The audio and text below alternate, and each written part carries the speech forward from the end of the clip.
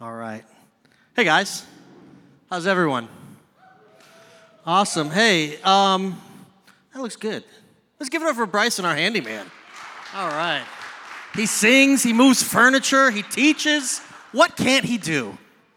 Apparently he can't beat the girls at trash ball from what I heard. I don't know. But he wasn't even playing. He wasn't even playing. Hey, I want to share something really cool with you guys before I bring out our guests for the night. I have an app each week. It's part of my job. I have to count how many people are here, and it's called Head Count. We have only 62 people here tonight, and I was thinking about that, and at first I was a little bummed. I'm like, oh, we're missing some people. But what's cool about that is last week we had 82 people here. The week before that, we had 79 people here. And here's why that is awesome, and here's why we should celebrate that.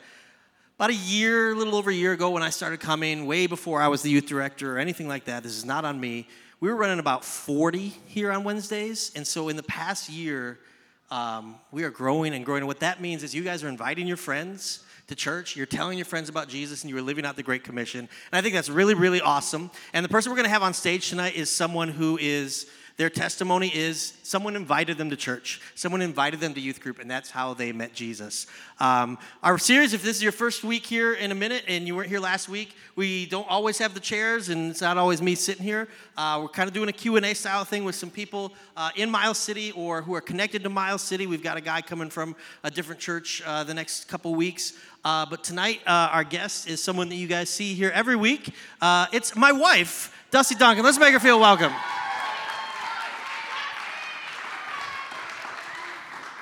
And also, tomorrow, my wife and I will be celebrating our 21st wedding anniversary. We are so old. Yeah, we're celebrating waking up at 5 a.m. and she's driving me to Barry Martin's house, and I'm taking the train to Chicago with him for a staff retreat. So I will not see my wife on my wedding anniversary. So, yeah, it is what it is. So I'll let her do a lot of the talking, but our stories are connected, obviously. But I'm excited for her to share her story with you guys. Some of you might know it already.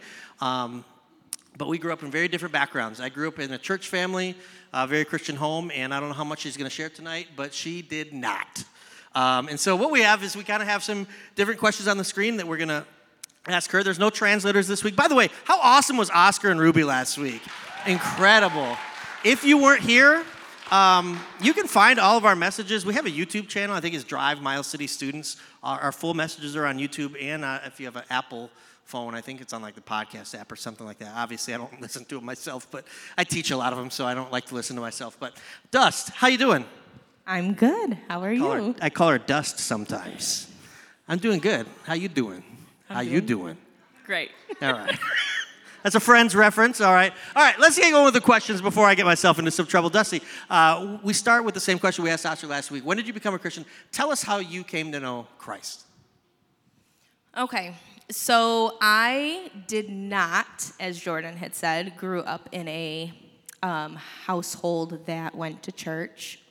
I think my mom believed in God. She was known as... She grew up Catholic, but only because probably her great-grandparents did. But she did not go to church. She did not take me to church. My dad never spoke of God at all. I don't ever remember him talking about God ever in my life. So I grew up as a street kid, is what we're called, street kids. Anyways, and... I had a friend, she was my best friend in school, and she went to a church, and she invited me to go to church with her. And every time she asked me, I told her no. I was not going to go to church. I would just laugh, like, no, that's not going to happen. So anyways, the way that she got me to go was by inviting me to go to a canoeing trip. She didn't tell me it was with the church until it was too late.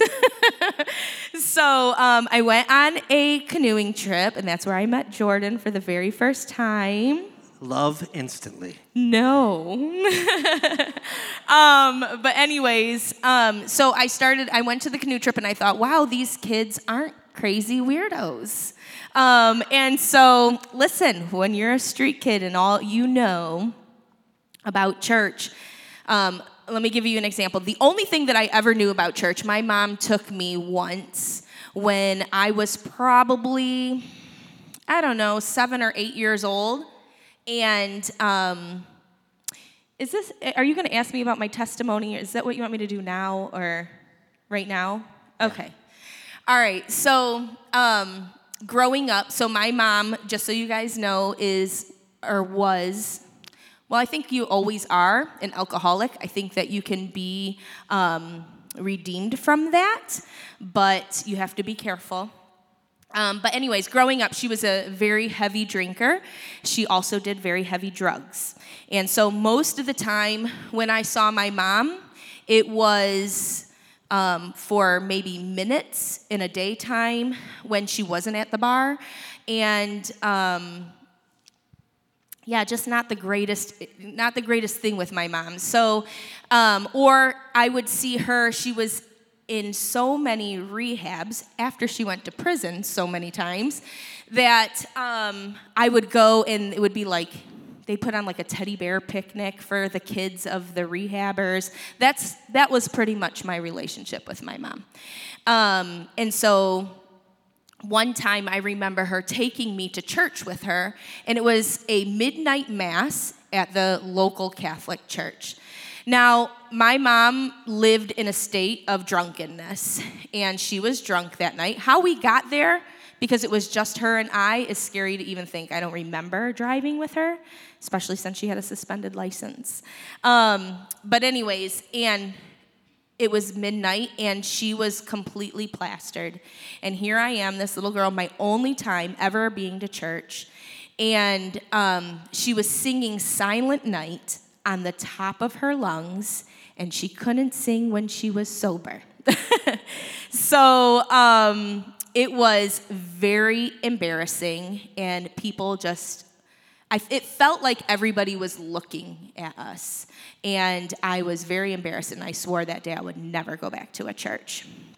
So anyways, fast forward till I was 14 years old, and my friend asked me to go to this canoe trip, and I went, and the kids were really fun. They were friendly. I didn't feel like the oddball out or anything like that because everybody talked to me and had fun, except for when she drove my canoe into a spider tree, and spiders fell all over us. It was awful. And luckily, I came back. But anyways, and so because I got to know the kids in the youth group before I ever stepped in the doors of a church, when she asked me the next time to go to church with her, I agreed. And from then on, I started going to church. But I didn't become a Christian until I was 16, on September 7th of 1997. I know that dates me so old, but I decided, I had heard everything. I had gotten baptized numerous times. I had gotten saved numerous times because I thought that that's what I was supposed to do, because that's what everybody else was doing, and they were getting celebrated, and I wanted to be celebrated, so I'd just do it because, whatever. But not until I was 16 did I truly understand it and want that relationship for myself and made that commitment. Awesome. Yeah. And tell everybody where you were when you decided to make that prayer. Well, I was, we called it Big Church, because it was a Sunday night. And I was sitting there, and I was just super convicted, and I just started bawling my eyes out, and I couldn't, it was like uncontrollable, and I didn't want everybody staring at me. Apparently, I have a complex. But so I went running out, and I went into the girls' bathroom, and one of my leaders, who was a male, chased me, and I went in the girls' bathroom, and so did he. And I went in a stall, and he crawled under the stall. He knew I wasn't going in there to go use the bathroom. And so at the time, Jordan's dad was our youth pastor, and he and his wife, so Jordan's mom, came out to see what the commotion was, because it wasn't, Anyways, and found, his name was Terry, in the bathroom with me, and he explained he got totally chewed out. But then at this old Southern Baptist church, we went out, there was a back porch step. It makes me think that, like, Isaac, you could write a song about it, I swear. Oh, on the back step of this old church, and his dad, who was our youth pastor at the time, led me to the Lord. And I just told him, though, I'm like, I already know it all because his dad had been preaching about it for forever. And I was just like, I just need to say the prayer. And so that's what we did. Fun little story about Small Worlds Connecting is Terry, the male counselor who, guys, leaders, please do not chase our ladies into the bathroom. We have female counselors. But he was in a band called Hungry for More, and I found out last year that another guy in that band was a guy named Travis Whitaker. So, yeah, Travis might have been there that night. I don't know. Thirsty for more. They stunk. They were no good. Anyways, so you got saved at 16, but you did not wait into adulthood to dive into ministry. So the next question is, how have you answered God's call in your life? Talk about like ministry. And the follow-up question is, was there a specific moment of clarity or was it a lot of little things along the way? Tell us how you got into ministry. Okay, so one of the things I believe in my life that God has called me to do many things, but one of the greatest things he's ever called me to do is youth ministry. And the reason why is because I told you a little bit about my story, about my mom, but there's a lot of other things, but pretty much anything a teenager went through, now or then, I pretty much lived that. I've seen the world of drugs and alcohol. I have been in the abuse world. I've been in the neglect world. Just a lot of heavy stuff in my life growing up. I have been suicidal before. I've lived and walked that. I've walked depression and anxiety with family members, my mom being one of them who tried to commit suicide, and I was at her bedside when she woke up from it and said, "Am I dead?" That's the kind of stuff that I lived with. And it was not anything. It got to the point where it was almost like desensitized me. So it nothing ever shocked me anymore. And because I walked such a hard road and a tough life, so my mom and my dad divorced, so I walked that road too. My mom divorced my dad because she came out that she was gay and told me that I was 10 years old. So I had to learn how to deal with all of that my mom was leaving my dad for another woman. So there was adultery in our family too. So I had to go through years of bouncing back and forth between my mom's house and my dad's house. My mom was a substance abuser, and so her house wasn't always good. At my dad's house, I was abused on that side. So it was whoever's house was safest to live in at the time, that's who I lived with. So I bounced back and forth between high schools. One year I would have a bunch of friends, but then I'd have to leave and go to another high school, and then I'd have nobody. So I walked the loner life too. So I knew when I started going to youth group and started hearing and learning about God and growing my relationship with him. When I was 17 years old, I wasn't even graduated from high school yet, I became a youth pastor. And that's kind of crazy, right? How many of you guys are 17 in here? Is there anybody who's 17? Close to 17? Okay. That would be like you becoming youth pastor right now. But all I knew was that I had seen how much Jesus had saved me, literally. I mean, saved me from my sin, but also saved my life. I had seen that, and I knew that I never wanted anybody to walk in those shoes alone. And still to this day, my house, and Jordan knows, my phone is pretty much on 24/7. If anybody called me at 3 in the morning, I would pick up, and I would pray with you all night, or I would drive to where you are at. I don't want anybody to ever go through anything alone. And so that's why I decided that I felt that God was putting that strong desire on my heart, and I just stepped out in faith and did it. Awesome. By the way, if you text me at 3 a.m., it will not wake me up, so please text Dusty. I would love to talk to you, but it will not wake me up. So you dove in super young, and different ministries, which we don't have time to go into all the different aspects we've been through together. But okay, let's say we've got a student here tonight who's like, okay, well, I want to do what God wants me to do in life. how do you know when God has called you to something? Like, how did you know? Like, you've kind of shared that a little bit, like, because of what you went through, but, like, what made it clear to you, like, this is what I need to do? So for me, it was a strong desire.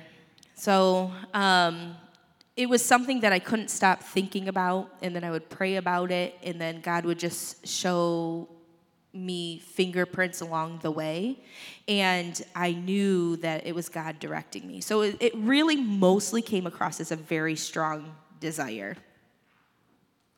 Next question would be, obviously, I've done ministry with you, so I know a lot of your story, but it's not all ups and ups and ups. We've had some downs. So what are some of the obstacles that we faced? You can share some of my stuff too. I don't care. What are some of the obstacles you faced, and how do you overcome those things to not let it derail you in where God wants you? So one of the biggest obstacles was my youth, was my age, because a lot of people wouldn't trust their kids with a kid. And so that was an obstacle for me along the way. But we've done youth ministry well into, our 30s. We did youth ministry. And so you have a lot of criticism, a lot of judgment. You get a lot of parents who have opinions that they just won't think that it should be done their way and not your way or God's way. So that's hard. But ultimately, when you face any obstacle in your life, no matter if it's with your calling or just with your life, is to always run the problem through the lens of Scripture. And so make sure you're really listening to God. It might mean that you have to shut down social media. It might just shut your phone off, shut your TV off, whatever is distracting you, and dig into the Word of God. Listen to praise and worship songs, because a lot of worship music is Scripture. And even calling a good, trusted advisor, so somebody who you know is going to take you to the foot of the cross and not just their own opinions. You know, something interesting about us, too, is we talk about, we've done youth ministry together for so many years, but we were called vocational ministers, meaning we never got paid for it up until I was hired by Miles City in February. This is the first time I've ever been paid to do student ministry, like, in my life. So I think what's interesting to have her up here is she's doing it, and she's not paid. All of your student leaders are not paid, so, you know, God might be leading you to something that doesn't necessarily be a ministry career working for a church, but you can still work with the church. We talked about some obstacles, but what are some, along the way, who are some of the people that have influenced you the most? Who has kind of helped shape you? So my biggest cheerleaders, my biggest supporters, and I'm going to try not to get emotional when I talk about it, because you know those people who really touch you, you know, can, you know, stir up some emotions, but was Jordan's dad and mom.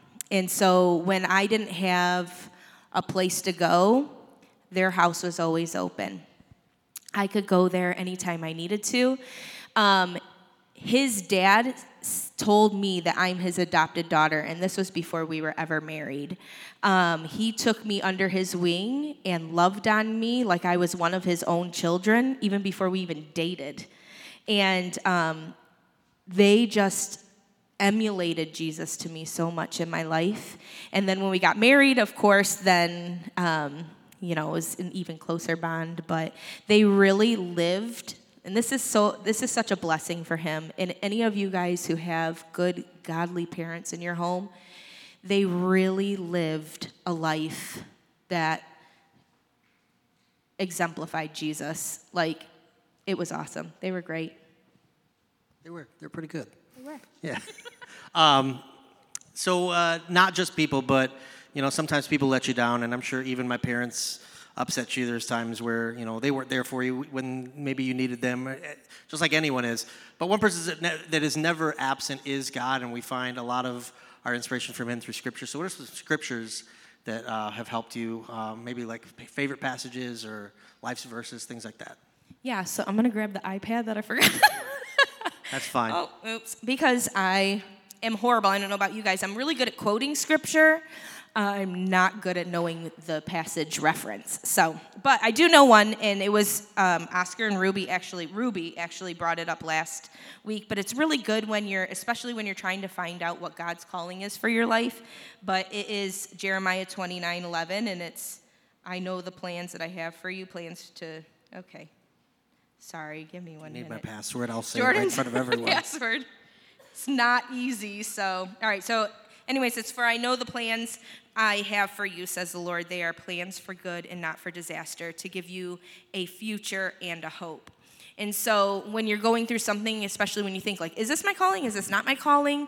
It's good to reflect on that God has a plan for your life, and it's good.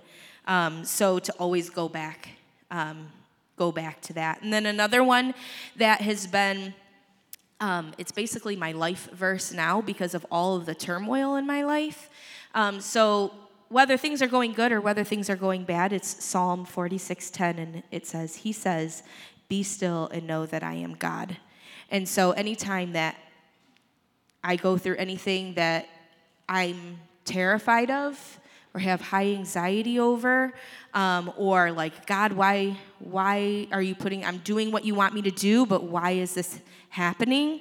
I'm reminded, and I remind myself that I just need to be still, trust that God is bigger than I am, and that He's got this. All right, so with Oscar and Ruby, at the end, I kind of left the stage and let them share that. We're going to do that with everyone, and I'd just like to say, though, I mean, I'm excited for this whole series. We got 3 more people coming. You're my favorite one that's going to be up here on stage. I love you. I just think you're just the best wife, best mom, best student leader, and you know that. So, but I'm going to leave the stage, and I'm going to let you share some closing thoughts. All right, thank you. That was very sweet. Show off. Okay, anyways. There is another piece of scripture that I want to share with you guys, and I want you guys to really take it to heart, okay? Listen really closely to the words of this verse. And I'm sure you have heard this verse time and time again, but I just want you to really listen to the words and really let it sink in. But it's 1 Timothy 4:12. It says, don't let anyone look down on you because you are young, but set an example for the believers in speech, in conduct, in love, in faith, and in purity. And let me tell you, guys are probably living the most difficult years you ever will live in, is right now. That doesn't mean that you're not going to face trials and tribulations when you get older. Trust me, I've lived my fair share of them. But when you're a teenager, everything seems to be super overwhelming. And sometimes a lot of people think down on you because you're young. But if you ask me, this is the best years of your life because you will have the most influence to change the world. So remember that when you're living a life, so I want you guys to think about a calling. That's what this whole thing is, answer the call. How do you know God's calling you? Well, there's different ways on how you can know that He's calling you. But there's one, there's the Great Commission. It tells us that we are to go and make disciples. So we are supposed to share the gospel with everybody who we meet. Now, some of us have been gifted with teaching, and you might be a pastor one day. That's not me. I actually don't like to get up and talk in a microphone. You might have a wonderful voice, and you might get up and sing, and that's how you share the gospel. But you can also share the gospel in other ways. So your calling is going to be something that you find great joy and great passion in doing. And you guys, teenagers, are the most passionate people on the face of the earth, if you ask me. In my opinion. I'm kind of biased because I love youth. But anyways, I want you guys to just really use that fire, use that passion for good, and use it in your speech. So when you're in school or when you're at work, what are the things that are coming out of your mouth? Is it to point people to the gospel or to the world? Okay? In conduct, what are you doing? How are you living your life? What choices are you making? Are they pointing people to the gospel, or are they pointing people to the world? How about in love, in faith, and in purity? Are you faithful? Are you loving others? Are you keeping yourself pure? Are you being careful about what you're seeing and watching or hearing or saying and speaking? Is what you're doing pointing to the gospel or pointing to the world? So I just charge you guys with that.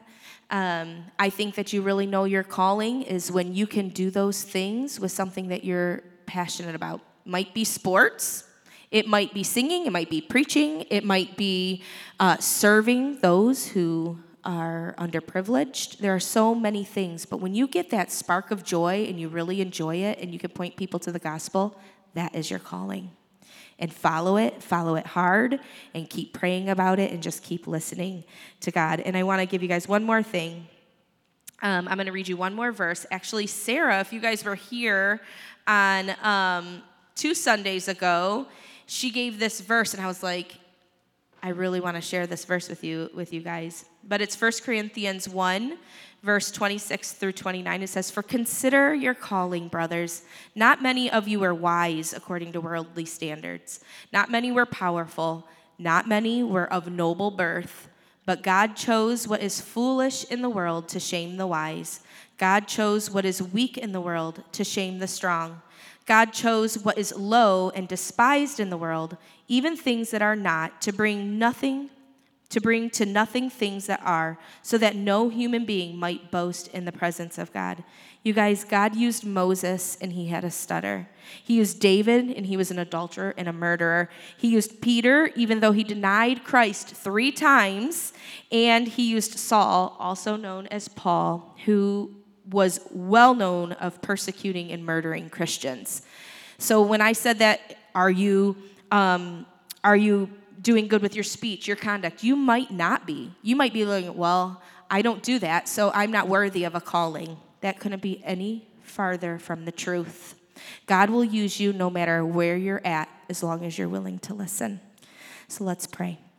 Father God, we just love you so much, and we just thank you for showing up when we need you to show up. Lord, I pray that you speak to everybody in here, Lord, and just show them what they're joyfully, compassionate, and driven by, Lord, and show them how they can take that and use it to point people to the gospel. Father God, I pray that if somebody in here doesn't know you as Savior and is like, who is Jesus and what does any of this mean? Father God, I pray that they reach out to their city group leader tonight and ask those hard questions. But God, I just pray that you just set our youth group on fire for you and help us walk out boldly in your gospel, in your faith, and in your name. Lord, we love you and we praise you. In Jesus' name we pray. Amen.